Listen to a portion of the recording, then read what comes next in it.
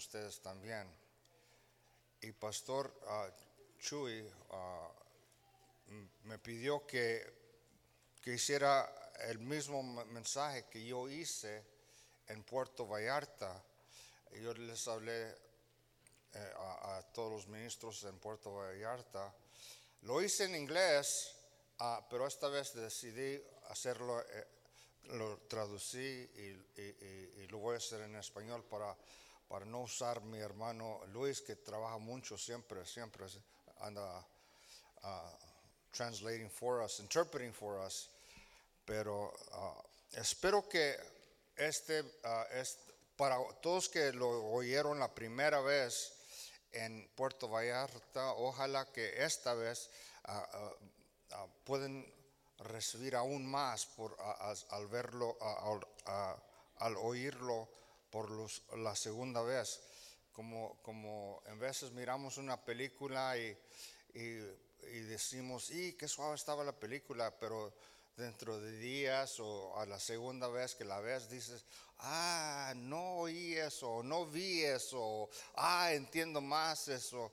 Así es que para todos ustedes que han oído este mensaje, espero que el Señor lo use en sus vidas al oírlo la segunda vez. Para todos ustedes que la van a oír por la primera vez, ojalá que sea una bendición para ustedes. Amén. Praise the Lord.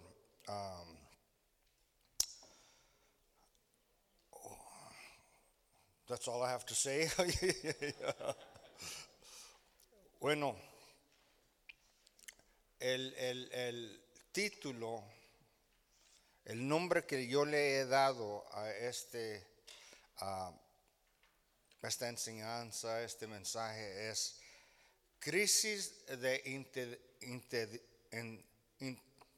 Identidad. Luis, come back. Crisis de identidad no es nuestro problema. Tomé un texto que se encuentra en Hebreos 11:24. And how much time do I have now that we made the switch? Hasta que el Señor venga. Amén. Tomé el texto que se encuentra en Hebreos 11:24 y dice, por fe Moisés, cuando ya fue hombre, no quiso llamarse hijo de la hija del faraón. Deja leerlo otra vez. Y por fe Moisés, cuando ya fue hombre, no quiso llamarse hijo de la hija del faraón. Este es un mensaje de algo que yo creo que nos puede suceder a cada uno que está aquí. Yo creo que tú y yo, hombre o mujer, cualquiera de nosotros puede pasar por un tiempo en su vida por una crisis de identidad. Amén. Aún muchas veces cuando miramos un hombre comenzar, no sé qué son los síntomas de la mujer, pero los síntomas en el hombre, muchas veces cuando lo miramos peinarse de otro estilo y agarras el botón aquí y comienza a enseñar sus 2 o 3 pelitos y compra ¿cómo se dice esto? Bracelet, bracelete y se compra otro carro. Nosotros como hombres comenzamos, yo creo que él se está pasando por una identity crisis, una crisis de identidad, se quiere hacer más joven, no sabe dónde está viejo o está joven, y está sufriendo. Así es que este mensaje, deja ver, ¿cómo me miro?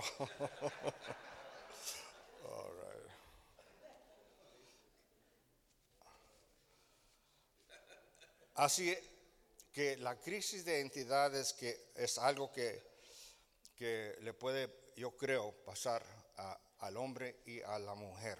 Amén. Yo creo que cuando Moisés era ya hombre, sufrió lo que hoy en día le llamamos crisis de identidad.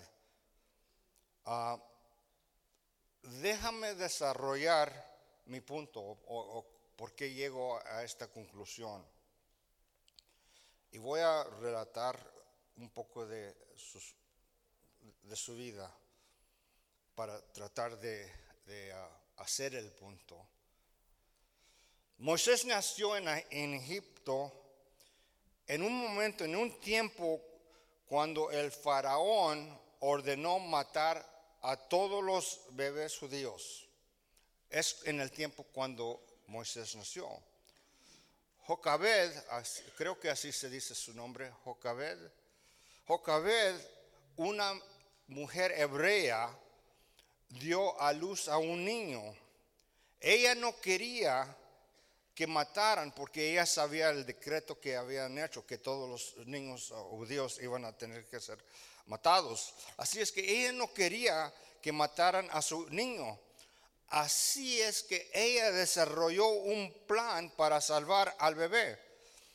El plan de ella era de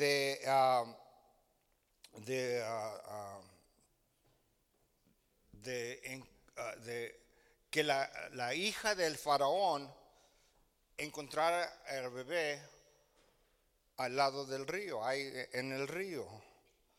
Así que ella hizo una canasta y lo metió en el río y a las orillas del río Nilo. Y como dice la historia, que entonces la hija del faraón encontró al baby y dijo, era un plan muy astuto. La hija de Jocabed estaba ahí, y cuando la señora, la hija del faraón, encuentra a la baby, se mete la hija de Jocabed y dice, yo conozco a alguien que puede cuidar tu bebé, y llaman a Jocabed para que ella lo crea a Moisés. ¿Me están siguiendo, verdad? Entonces la señora, la hija de faraón, le dice a ella, tú llévatelo, criarlo, y después cuando él está más grande, tráemelo. Así es que eso es lo que hizo la señora, lo crió, y entonces cuando el niño crece, ella lo lleva a la hija del faraón. Y cuando ella ve al niño, la palabra dice, entonces ella lo adopta, lo ve y le gusta y lo adopta como su hijo, y le da un nombre a ese bebé y le nombra Moisés. Así es que ahí es como agarró su nombre por la hija del faraón y le nombra Moisés. Y Moisés vive en la casa de faraón. Desde ese día, escúchame hermanos, desde ese día en adelante, Moisés era egipcio. He was an Egyptian. Moisés vivía, se vestía, comía y hablaba como un egipcio. Pero cuando cuando Moisés era niño, esto es lo interesante. Aquí viene parte de la clave de por qué sufrió una crisis de identidad. Pero cuando él era niño, estaba en la casa de Jocabed.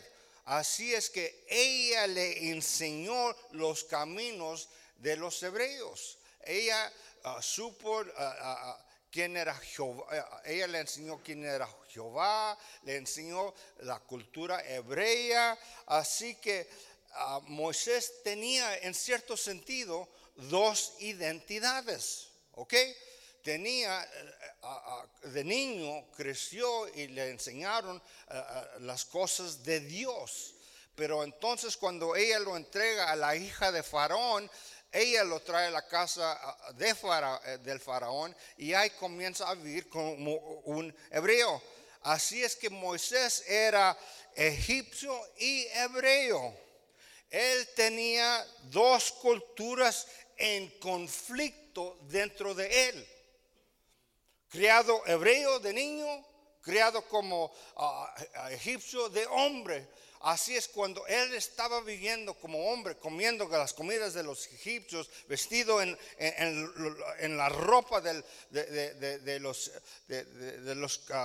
gente grande, porque él estaba en la casa de Faraón.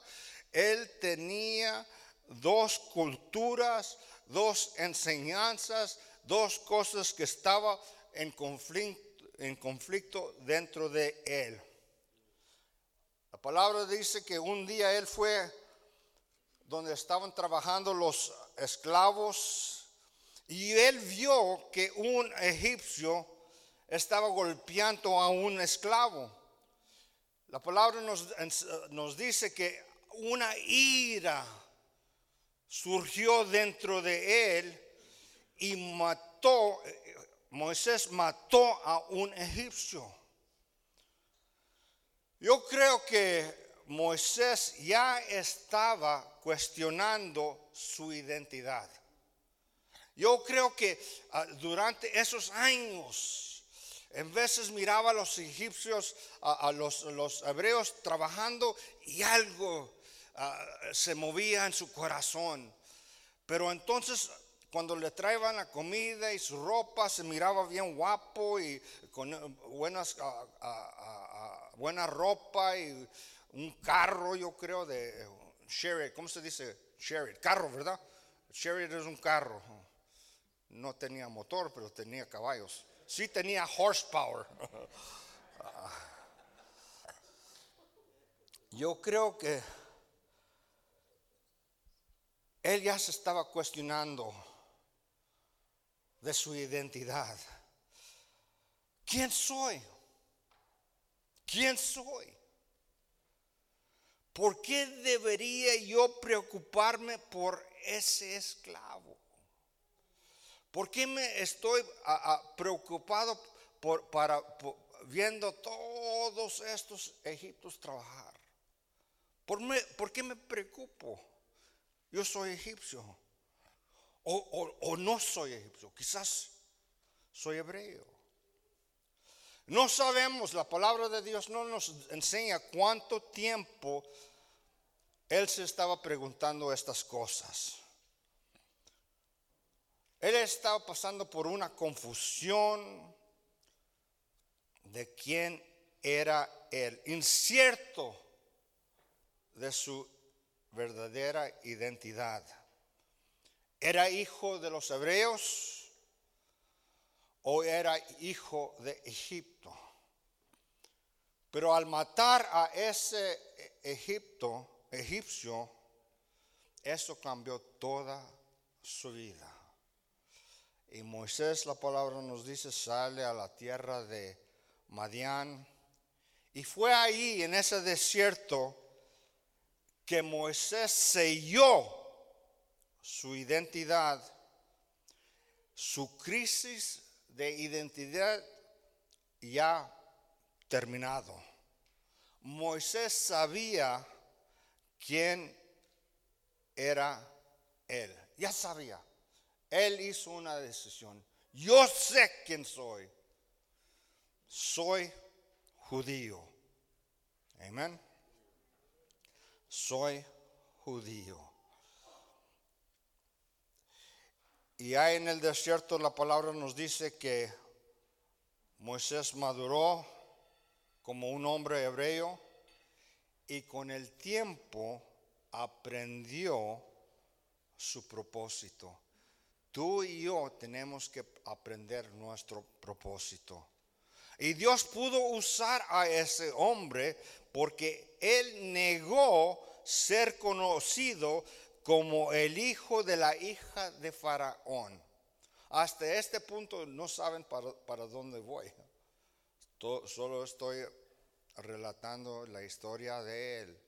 Pero él tuvo dos culturas dentro de él. y estuvo en conflicto. Y esto yo creo que nos sucede a cada uno de nosotros, porque en cierto sentido, quizás me estoy adelantando, pero creo que en cierto sentido, tú y yo tenemos dos culturas dentro de nosotros. Tenemos la cultura del mundo y la cultura del cristiano. Amén. Así es que él, cuando hizo su decisión, negó ser conocido como el hijo de la hija de Faraón. Alcance victoria. Déjame aplicar lo que he dicho. Tú y yo podemos pasar por lo mismo. Aún estando salvos, tú y yo podemos pasar por una crisis de identidad. Pues tú y yo podemos estar haciendo todo lo correcto. Podemos amar a Dios con toda nuestra alma. Estamos involucrados en la iglesia y estamos comprometidos. Y estamos caminando con Dios. Pero en ese camino, aunque amamos a Dios, aunque estamos haciendo lo correcto como cristianos, algo nos pasa en ese camino. Queridos hermanos, para este mensaje, la hija del faraón es el mundo, ¿ok? Cuando yo digo la hija del faraón, vamos a estar hablando del mundo o cualquier cosa que puede quitar tus ojos de Dios, ¿ok? Cuando digo la hija del faraón, estoy hablando del mundo o cualquier cosa que puede quitar tus ojos sobre la vista de nuestro Señor. Amén.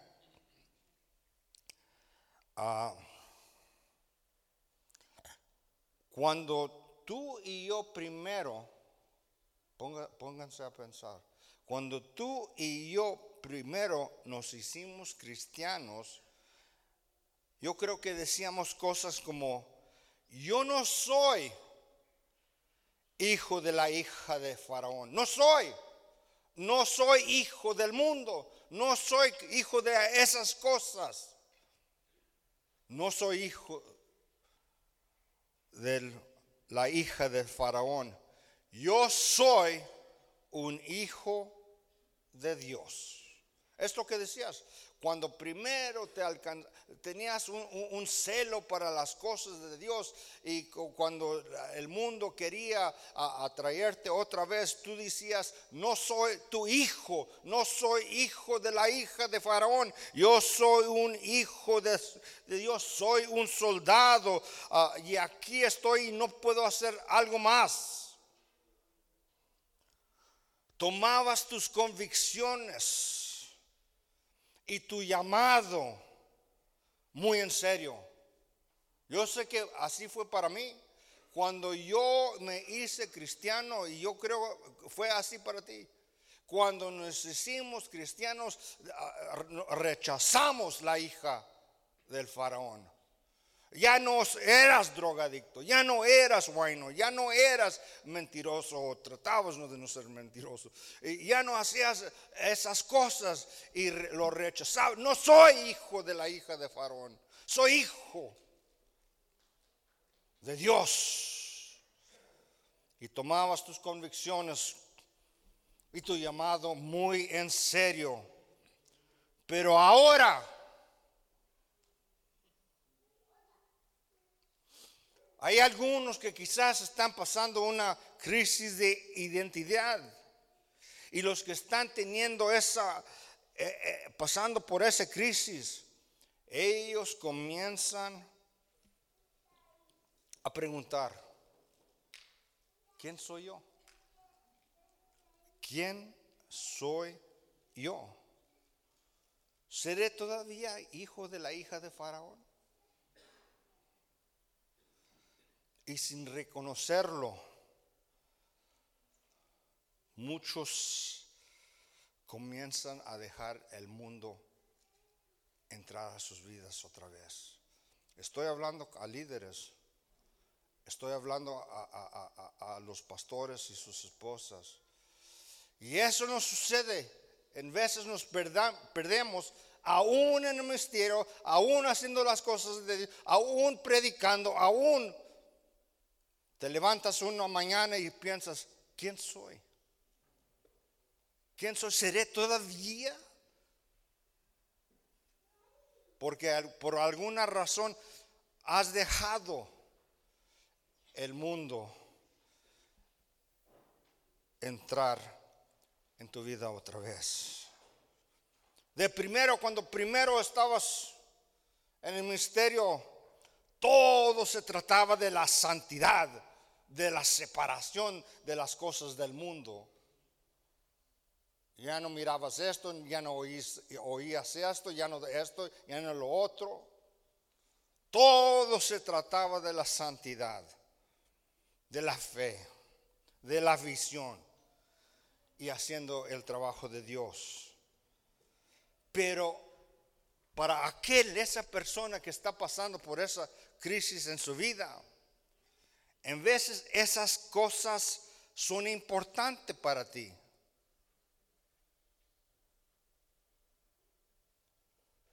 Pero en veces no. En veces lo tomas muy ligero, ni preparas un sermón. Eso nos pasa. Yo ya tengo varios años y he visto muchas cosas. Lo que he mirado mucho es que se han descuidado de su llamado. Lo que era importante antes ya no es. De nuevo son hijos de la hija de Faraón. Las cosas de Dios ya no están tan claras para ti. Porque has visitado el mundo. Has visitado el mundo en tus pensamientos. Uno puede estar sentado aquí abrazando las cosas de Dios, del mundo. Uno puede estar aquí pensando del mundo, de una mujer, de un hombre, de algún deseo carnal. Uno puede estar aquí, muchos con lágrimas aquí, manos levantadas, alabando a Dios, y otros pensando, quiero salir de aquí, quiero hacer esta cosa. Eso sucede. Lo he visto. Eso no nomás le sucede a nuestros congregantes. Muchas veces ellos están más cerca a Dios que aún el pastor.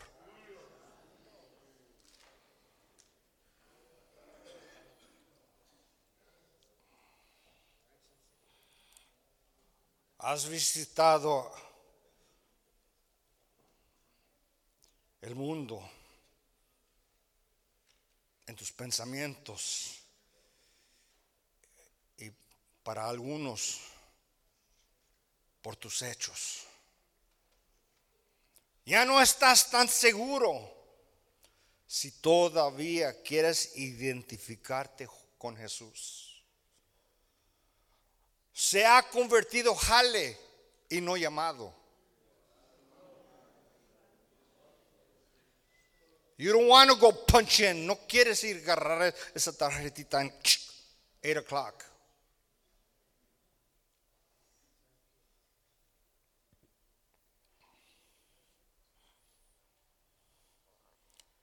Y aunque no se lo dices a nadie, andas así. No seguro si quieres ser hijo de Dios o hijo de la hija de Faraón. Pero sigues en el ministerio. Descubriste que es buen chamba, pero no tanto llamado. Cuando alguien está en esa condición espiritual, no saben quiénes son. La alma de ellos está en conflicto. La guerra entre dos culturas. Por eso la palabra de Dios dice que tienes que mortificar al hombre viejo, que don't let him rise up, porque puede haber dos conflictos, dos perros peleando aquí. La cultura en cual naciste y la cultura de Dios en cual naciste. Dos guerras en conflicto. Cuando uno está en esa condición, tiene que decidir si quieres ser hijo de la hija de Faraón o si quieres ser hijo o hija de Dios. La palabra de Dios dice: obrad en vuestra salvación. Obrad con temor y temblor. Queridos hermanos, queridos pastores, queridas hermanas, si no estamos atentos. Y mira, hermanos, yo he mirado las hermanas, esposas de pastores, arrancarse. So, you're not immune. ¿Cómo se dice eso? No estás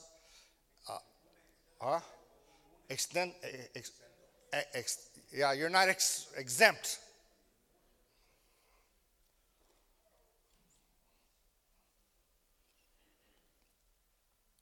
Obrad en vuestra salvación con temor y temblor. Tenemos que estar atentos de nuestra salvación. Y así podemos pasar una crisis de identidad. Cuida, querido hermano, cuida, querida hermano, que no se te olvide quién eres en Cristo. Se nos puede olvidar. Escúchame. Así también ministerios pueden tener crisis de identidad. Este mensaje surgió porque me pidieron en Puerto Vallarta que hablara sobre la integridad y nuestros valores que nos han llevado a estos 50 años de ministerio.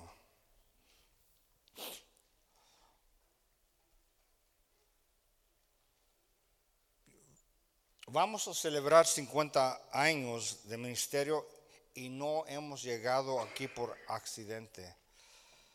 Tomó propósito, tomó dirección, compromiso, fe, determinación, oración, visión y el llamado de Dios. Esas cosas nos han ayudado a llegar a este punto.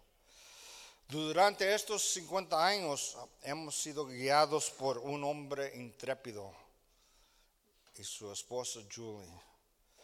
Y yo pido y es nuestra oración que Dios nos concede muchos años más bajo la dirección de ellos. De los 50 años, yo tengo 45 años con Alcance Victoria. Oh, thank you. Am I crying or is it my nose?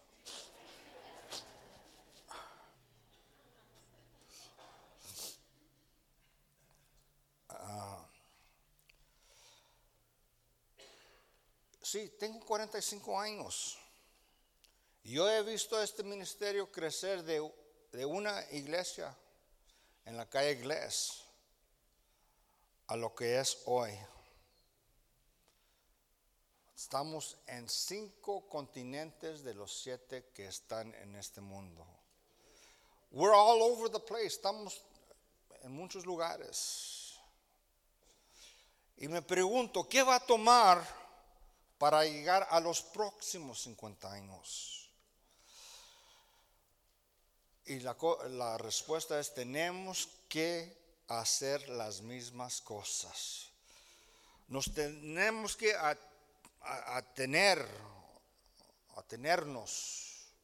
a los fundamentos. We have to stick with the basics.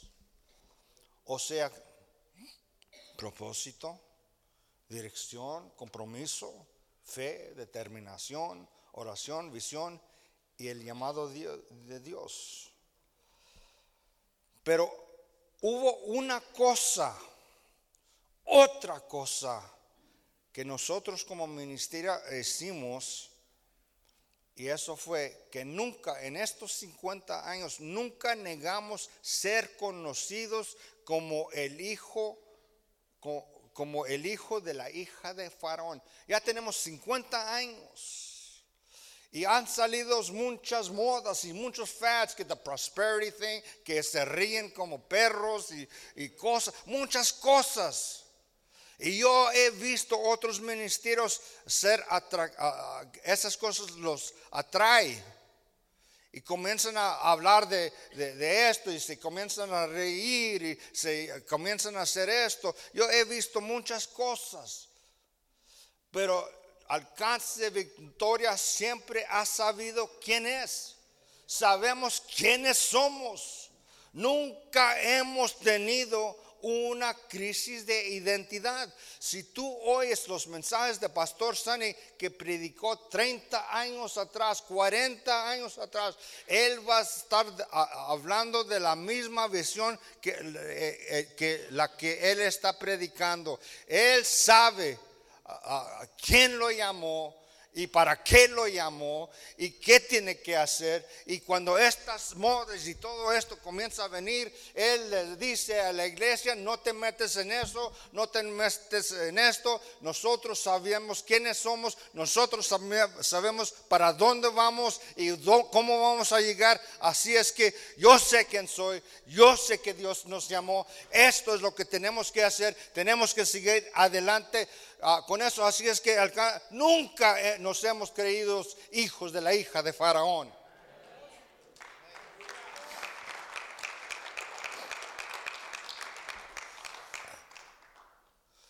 Siempre hemos sabido quiénes somos. Nunca intentamos ser alguien más. No nos hemos desviado de la visión que Dios nos ha dado. Queridos hermanos, eso es muy importante. Como pastor, tienes que saber quién es, qué es lo que Dios mandó para que hagamos y no desviarte de ese camino. Dios levantó Alcance Victoria para que fuéramos Alcance Victoria. Amén. Él levantó este ministerio para que fuéramos Alcance Victoria. No quiere que nosotros tratamos de imitar a las asambleas. Son buenas iglesias. No quiere que seamos tenemos que hacer esto como el otro ministerio, esto como el otro ministerio, esto como nosotros sabemos quiénes somos y no nos debemos de desviar de eso. Dios nos llamó para ser quien somos y nadie más. De la misma manera que Dios te llamó para ser quien eres,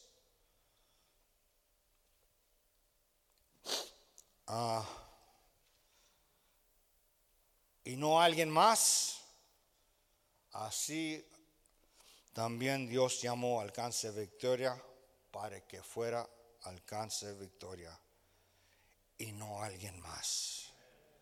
Amén. Tienes que sellar eso, porque hay muchos que están yo leo mucho y ojalá que ustedes lean mucho. Y si no tienen ese apetito, has levantado otros apetitos. Garra y lea. Pero tienes que saber cómo leer. No es decir, cómo reconocer letras y saber cómo leer. ¿Cómo puedo agarrar lo que estoy leyendo y usarlo en Alcance Victoria? Y no tratar, yo quiero ser como esa iglesia porque ellos dicen esto, y entonces te vas a comenzar como otro ministerio y no como Alcance Victoria. Tienen que saber cómo leer para saber cómo adaptar lo que estás leyendo al criterio de lo que es Alcance Victoria. Mira, si un ministerio no sabe quién es o lo que debe de hacer, nunca lo va a hacer. Y yo creo que muchas veces, si uno no sabe a lo que le está pegando o tirando, nunca lo va a pegar. Si el blanco está ahí, yo no puedo estar disparando para acá, yo le tengo que pegar, pero si no sé para dónde darle, nunca lo voy a pegar. Y es lo que nos pasa muchas veces como ministerio. Hermanos, muchos ministerios hacen todo menos lo que Dios les ha llamado a hacer. Escúchame, hermanos, no importa lo que piensa el mundo de nosotros o lo que otros ministerios piensan de nosotros. Somos llamados al ministerio de la reconciliación. Así es que our job is to go out and reach the hurting people of the world. Alcance Victoria, no podemos ser amigos con el mundo. No podemos estar conforme con las normas y valores de este mundo.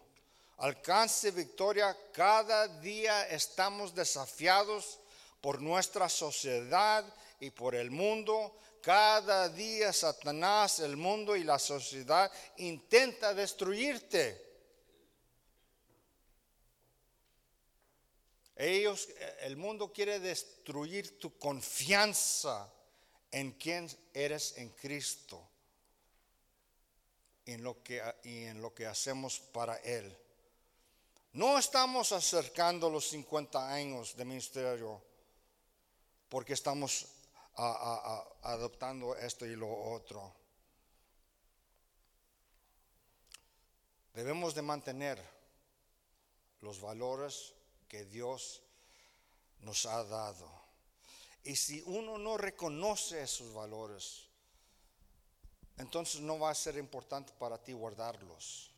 Si no amas esos valores, no va a ser importante para que los guardes.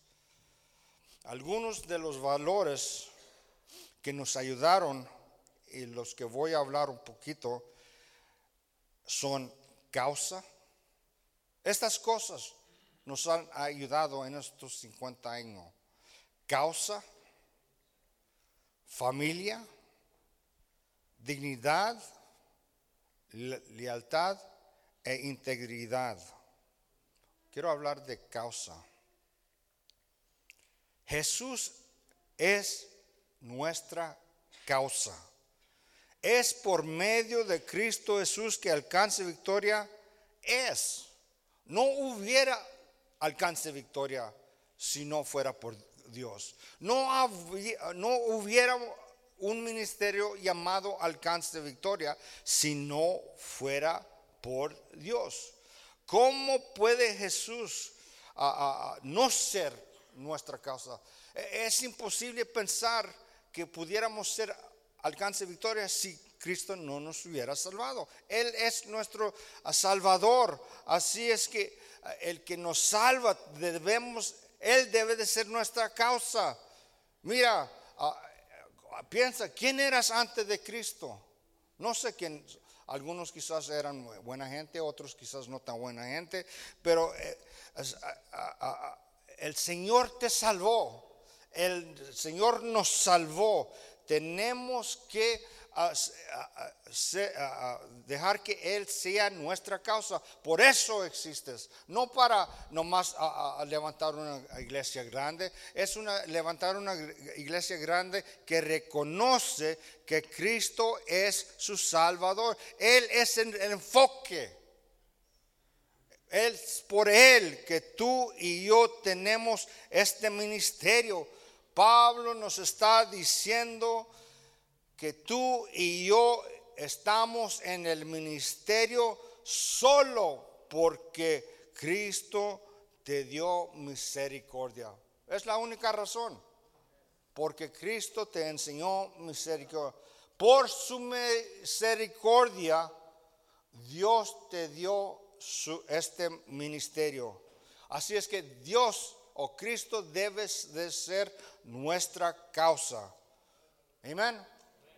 Es por Él.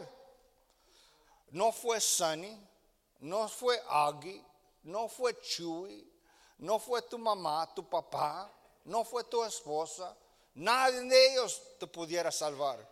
Solo Cristo Jesús. Y por ese agradecimiento, eso debe ser el enfoque de las nuevas que estamos dando a un mundo perdido. Él es nuestra causa. Jesús es la causa. Por Él hacemos la misión de dar las buenas nuevas a todos aquellos que están doloridos. Hermanos, si tú y yo perdemos ese valor, si Cristo ya no es la causa, porque muchas veces oigo mensajes y ni oigo el nombre de Cristo Jesús. Si Él no es nuestra causa y nomás estamos tratando de edificar una iglesia grande para tener números, para tener fondos, para hacer esto y lo otro, comprar un mejor carro. Si ese es el motivo, si Él ya no es nuestra causa, queridos hermanos, ya no vamos a ser cristianos.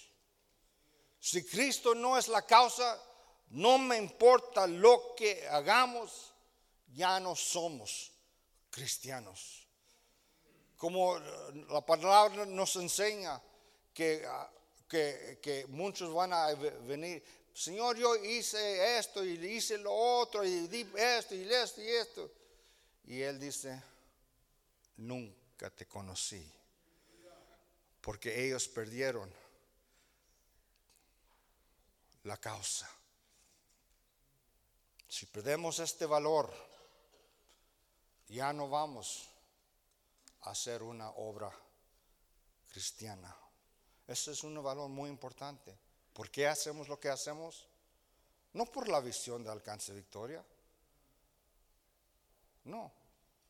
Lo hacemos por la visión que tenemos de Cristo Jesús. Él es el enfoque. La visión, la que nosotros hablamos de la visión, nomás es nuestra aplicación de la gran comisión. Así la nombramos, la visión. Pero si ves, la misión es nuestro modo de decir la gran comisión.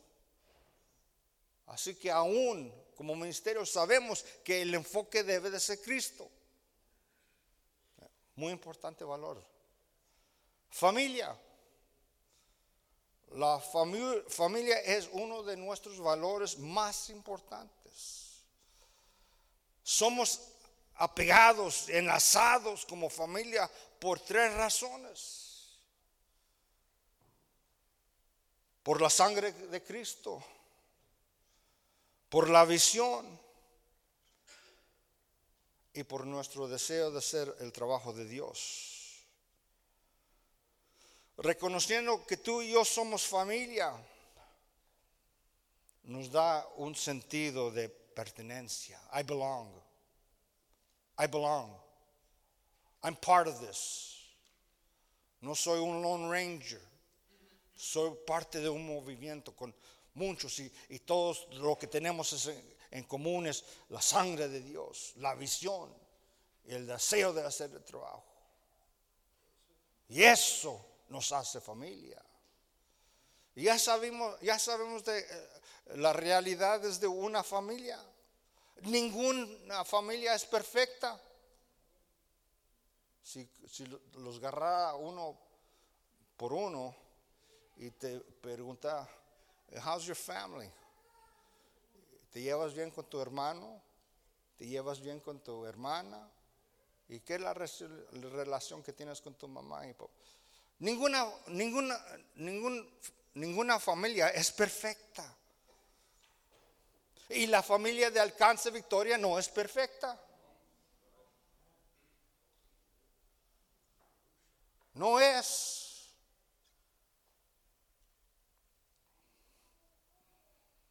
Pero somos familia.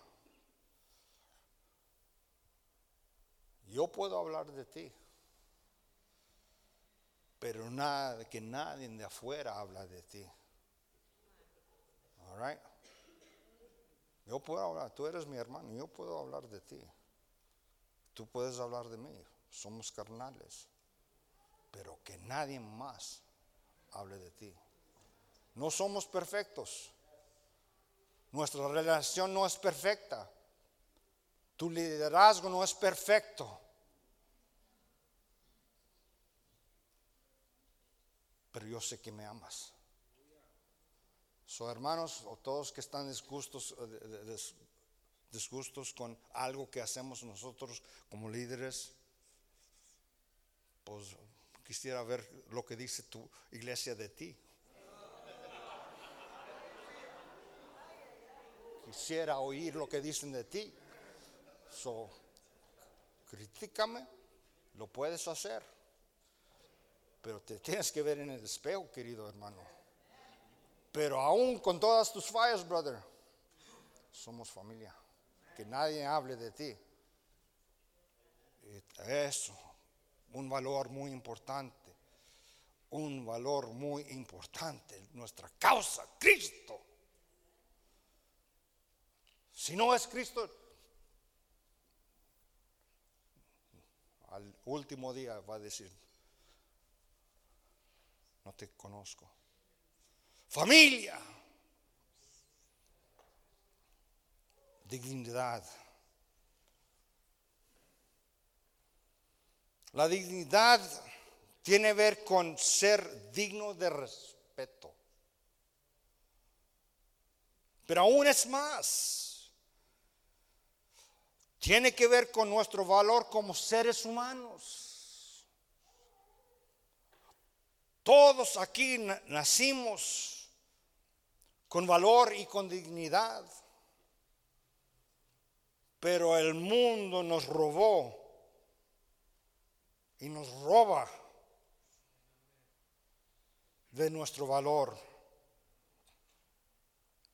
Pero cuando Cristo nos salva, la palabra dice que nueva criatura eres.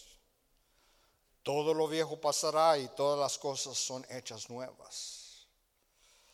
Cristo nos ha dado a mí, a ti, a todos que están aquí, nos ha dado una nueva potencial para vivir con dignidad. No me importa lo que te llamaba tu papá. Desgraciado hijo. Did I say a bad word? Perdón, porque soy pocho y cosas que yo pensaba que eran ok decir, me dicen, no, eso no se vale, no se puede usar. Yo pensaba que era una ok word.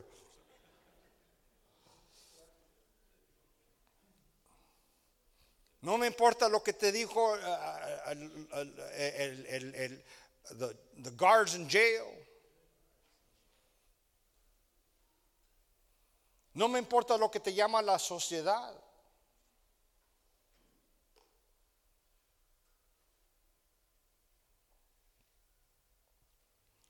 Pero con Cristo tenemos una nueva potencial. de vivir con dignidad.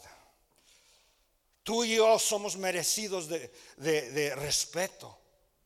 Porque somos hijos de Él. Quizás la sociedad, quizás tu mamá, quizás amigos, aún tu esposa o tu esposo te ha llamado cosas feas. Pero queridos hermanos, la dignidad es algo que el Señor nos regresa. Y ahora yo puedo andar con mi pecho arriba, con mi cara mirando eye to eye a cualquier otro hombre. Ese es un valor muy importante.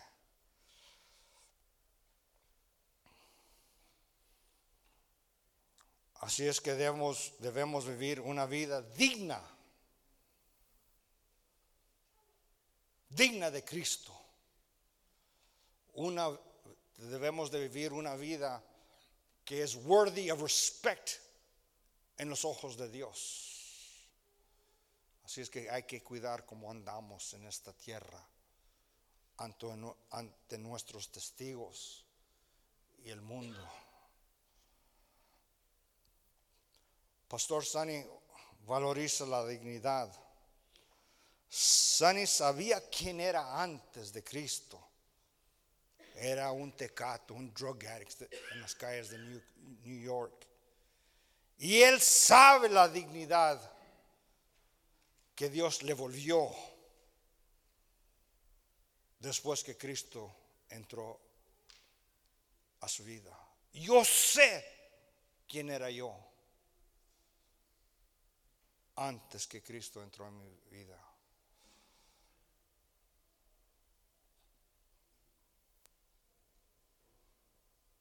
Y tú sabes bien quién eras antes que Cristo entró en tu vida y te salvó. Y ahora tú tienes la potencial que vivir con dignidad y con merecido de respeto ante los ojos de tu congregación. Así es que cuida cómo caminas ante ellos. Yo he mirado pastores que ¿cómo se dice? Caulean, juegan con su congregación y digo, hijo, está perdiendo respeto porque no está viviendo.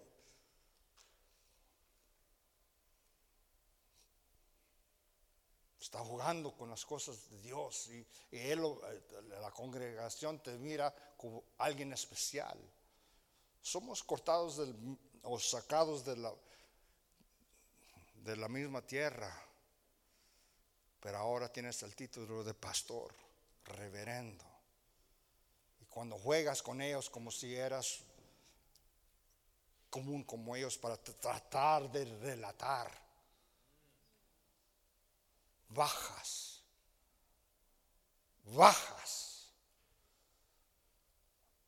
el respeto y la dignidad merecido a ti, mejor dicho a Él, por lo que Él ha hecho en ti.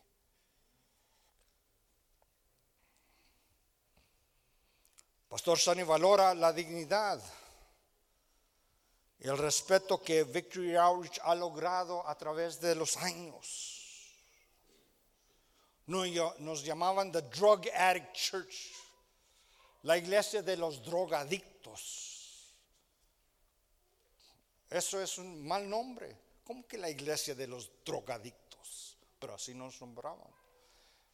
Éramos ex-drug addicts, gente que fue cambiado por la sangre de Cristo. Eso ya no éramos drug addicts. Y Él valora la dignidad y el respeto que hemos logrado a través de los años. No fue fácil, hermanos.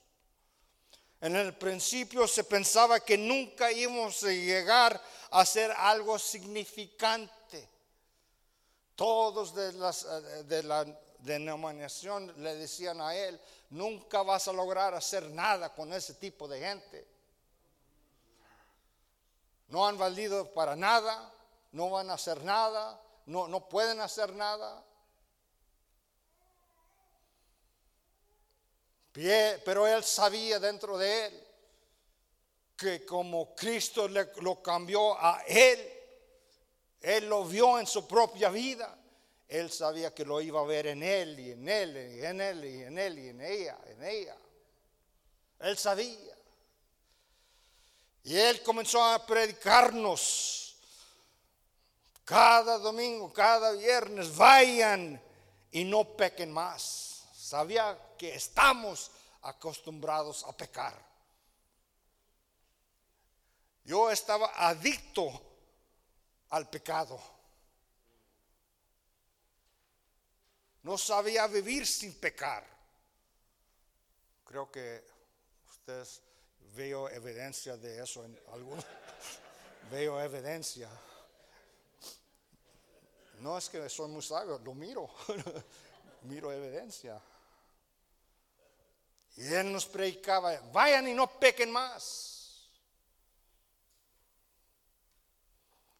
Y nos decía: vayan y hagan discípulos. Y así que caminábamos el camino recto, porque él nos hablaba de la santidad, del cambio necesario en nuestras vidas. Íbamos por las calles y los barrios predicando el evangelio en la Whittier Boulevard. Aseguraba que nuestro ministerio se miraba bien ante el mundo. Y quería que pagáramos nuestras cuentas. Y se enteraba, le hablaba a la muchacha que hacía los libros: ¿dónde estamos? ¿Cómo estamos? No pagué esto, no, hay que pagar. Él quería guardar el testimonio de Alcance Victoria, y parece que muchos ni les apura.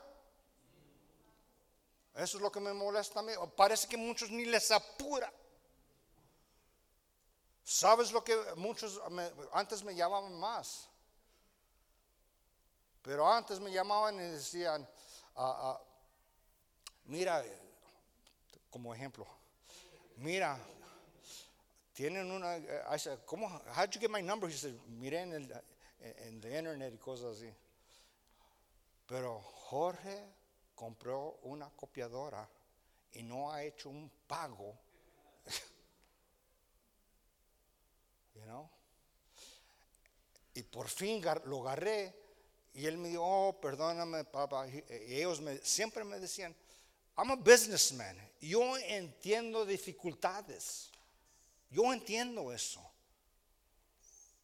Y comenzamos a hablar y su pastor Jorge me dice: next week me va a mandar $500. Llega next week y Jorge no manda $500. Y entonces me llaman y me dicen: I understand hard times. Yo entiendo tiempos difíciles. Pero lo que no entiendo es por qué me dicen no me pagan por meses, y cuando por fin hablo con ellos me dicen que me van a llamar cierta cantidad y no me la dan. Y después no los puedo encontrar. Si no hablaran conmigo. Ya ahí se va perdiendo el testimonio. Pastor Sani no quiso eso de Alcance Victoria cuando éramos pequeños. Y dice: paga la cuenta. Porque muchos dicen: oh, tú no sabes, brother, vienes de una iglesia grande. Pero no se acuerdan que éramos chiquitos. Y una iglesia, no muchas iglesias, una iglesia. No teníamos otros recursos más que nosotros.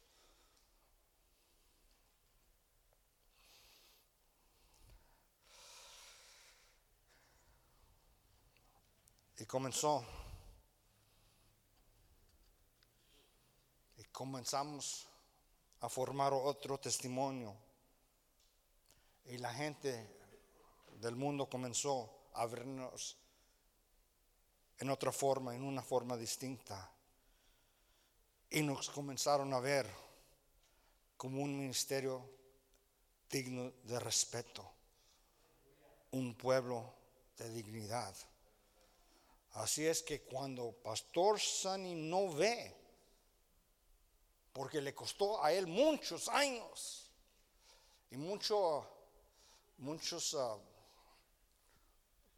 bad opinions of us. ¿De qué? Muchos hablaban mal de Victory Outreach de principio, de la gente, que quiénes somos, bla, bla, bla. Pero después de tantos años de tratar y comenzaron a vernos diferente. Cuando Pastor Sonny no ve pastores o líderes vivir o guiar sus iglesias con dignidad, le entra un enojo. ¿Por qué? Si a nosotros nos costó mucho para levantar el respeto de la iglesia, ¿por qué me la vas a tumbar? Quizás no te apura a ti, pero a mí sí me costó años, 50 años de tratar de levantar para la honra y gloria de Dios el testimonio de este ministerio, y ahora tú me la vas a tumbar en un año. Y le entra una ira. How could you, Gilbert? Que no sabes cuánto nos costó. Como ejemplo. Después hablo contigo. No.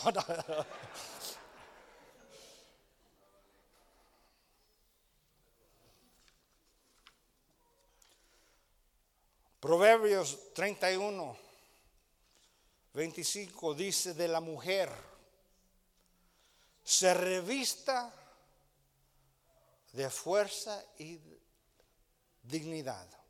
Siempre lo usamos for Mother's Day o en tiempos cuando se habla de la mujer. Se agarran esos textos en Proverbios. Y dice de ustedes, queridas mujeres bonitas y tremendamente fiel al quizás el esposo que no lo merece, pero son tremendas mujeres. Ustedes, dice de ustedes que se revista de fuerza y dignidad. Alcance victoria, queridos pastores, escúchame. Listen to this. Fuerza y dignidad también debe ser la vestidura de nosotros como pastores. That's not just for the woman, in my opinion.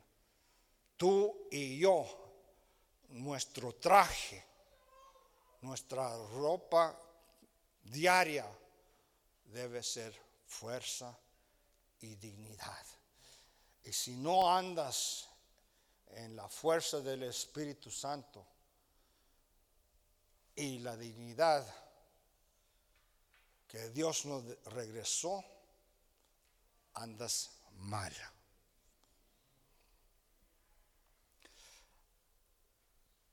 Ya mero. Yo sé que nomás ya me pasé por 10 minutos, a ver si no me agarran y no me dejan de comer o me cortan la porción. Pero yo vi un Albertos por acá, no me importa. Lealtad. Mira, ser leal es ser leal a una persona o una causa. Uno no puede ser leal a un carro. Lealtad se trata de gente. Uno no puede ser leal a tu casa.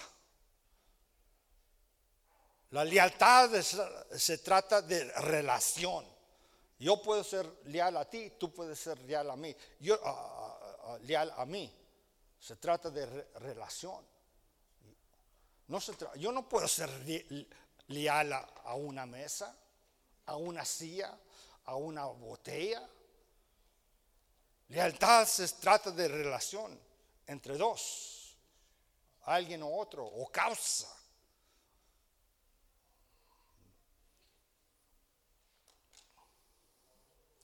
Y ese valor es muy importante para alcanzar victoria. Es ser leal a tu pastor, a tu ministerio, a Dios. Debemos ser leal a Cristo, a tu esposa, a tu ministerio, a tus hijos.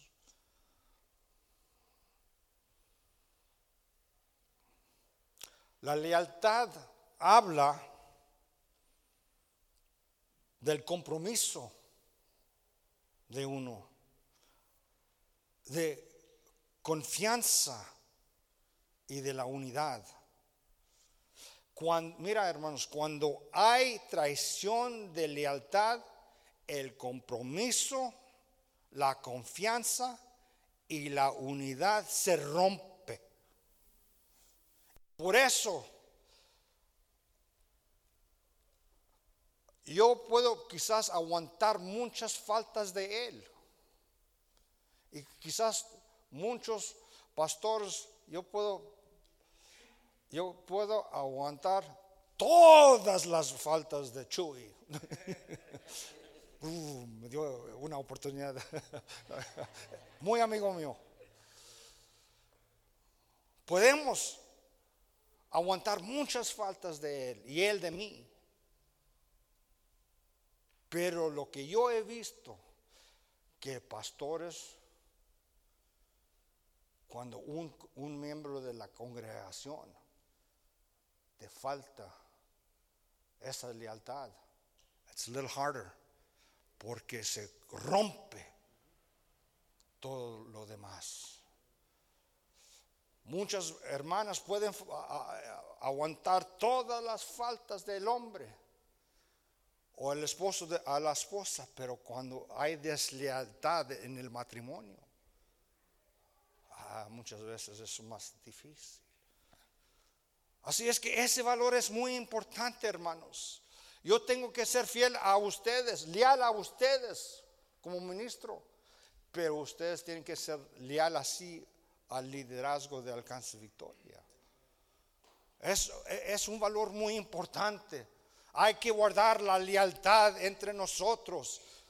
Yo quizás aguanto las faltas de José, pero si miro que él es desleal a mí o al ministerio, lo voy a mirar chueco. I don't trust him no more. No confío en él más. Porque la traición rompe el compromiso, la confianza y la unidad entre nosotros. Lo rompe. La deslealtad es una violación, es violación o transgresión de un valor y daña el compromiso, mata la unidad y destruye la confianza.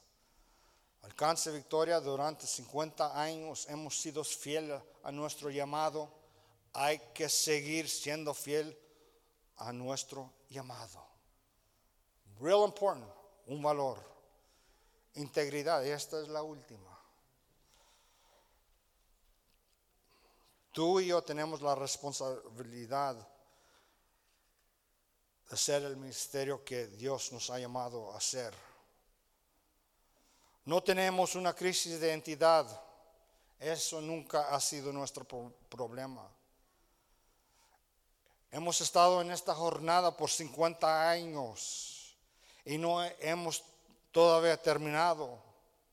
Nuestros métodos pueden cambiar, pero nuestros valores nunca pueden cambiar. Nuestro ministerio siempre seguirá necesitando guerreros, hombres y mujeres de integridad. Mira, busca hombres y mujeres de integridad. Ojalá que no está aquí.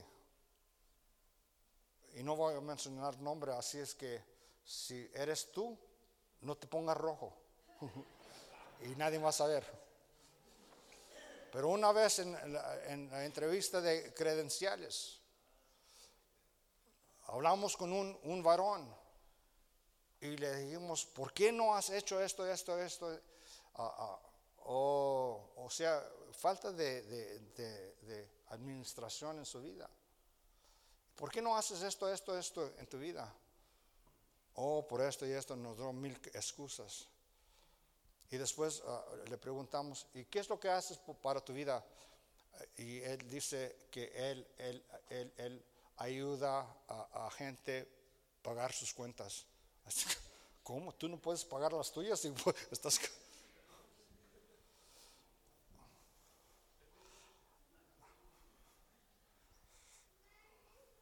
Necesitamos hombres y mujeres de integridad. Necesitamos hombres y mujeres que serán firmes por la causa de Cristo, por la visión y por los valores de Victory Outreach. Debemos ser hombres y mujeres de integridad que harán lo correcto porque ellos son honestos, rectos de corazón y no son de doble mente. Las Escrituras dicen: enséñame, oh Señor, enséñame tu camino, andaré en tu verdad, unifica mi corazón para que tema tu nombre. Ese es el tipo de hombre que tú y yo necesitamos. Isaías dice que que tú y yo no debemos ser como aquellos que se acercan a Dios con su palabra, con su boca, y lo honran con sus labios, pero su corazón está lejos de Él. Para terminar, las Escrituras nos retan a caminar ante Dios con integridad de corazón y rectitud. Integridad involucra a toda la persona entera. Nuestra voluntad, nuestro corazón, nuestra mente.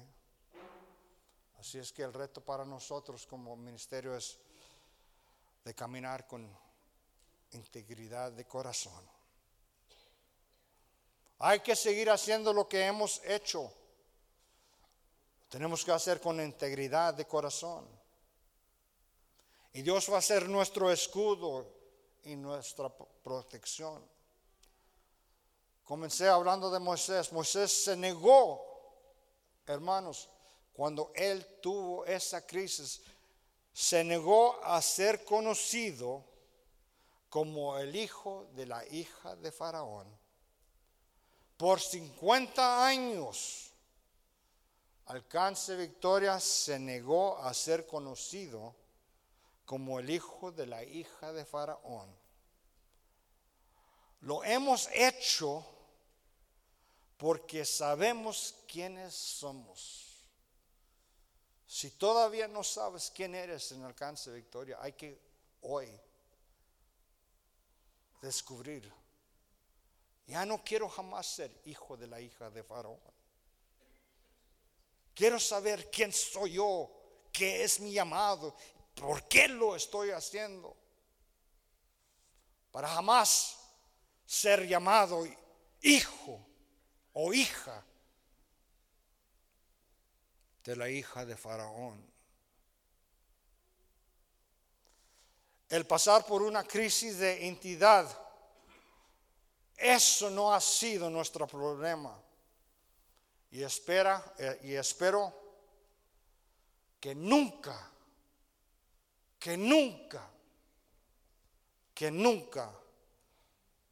eso sea nuestro problema. God bless you.